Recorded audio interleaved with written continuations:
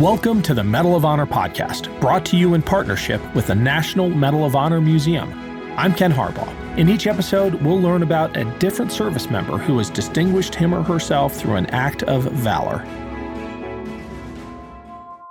Tibor Rubin was born in 1929 in Esztergom in Hungary. The Nazis occupied his home when Tibor was a teenager, and he was sent to Mauthausen, a concentration camp in Austria. 14 months later, in May of 1945, Tibor and his fellow prisoners were liberated by American troops.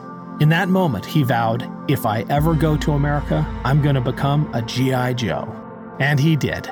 When he was finally able to pass the English language test in 1950, Tibor enlisted in the army and was sent to Korea. But he served under a sergeant who was a raging anti-Semite and who regularly sent Corporal Rubin out for the most dangerous missions. One day, he was assigned to defend a strategic hill alone while the rest of his company withdrew to safety. At dawn, enemy troops appeared, and Rubin lobbed grenades at them for the next 24 hours, allowing his unit to successfully complete its withdrawal. Just a few months later, Rubin was captured and became a prisoner of war. His captors offered to repatriate him to Soviet-occupied Hungary, but he refused, staying with his fellow GIs in a camp they called Death Valley for 2.5 years. Rubin tried to keep morale high at Death Valley, where he was credited with saving as many as 40 of his fellow prisoners. He later said that he'd had a heck of a basic training from the Germans.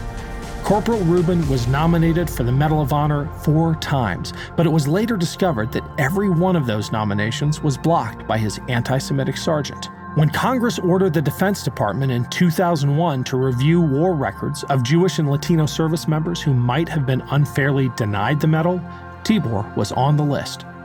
He was awarded the medal by President Bush in 2005 and said that he was glad to prove to Americans that there was, in his own words, a little schmuck from Hungary who fought for their beloved country. The Medal of Honor podcast is a production of Evergreen Podcasts. We are proud to support the National Medal of Honor Museum. To learn more and to support their mission, go to mohmuseum.org. Thanks for listening.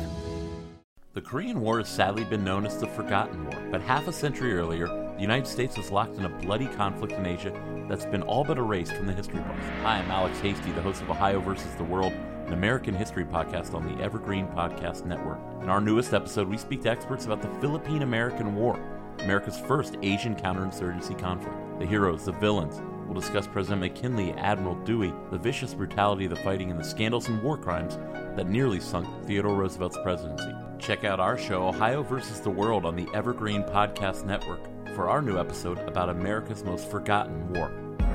Now back to the show.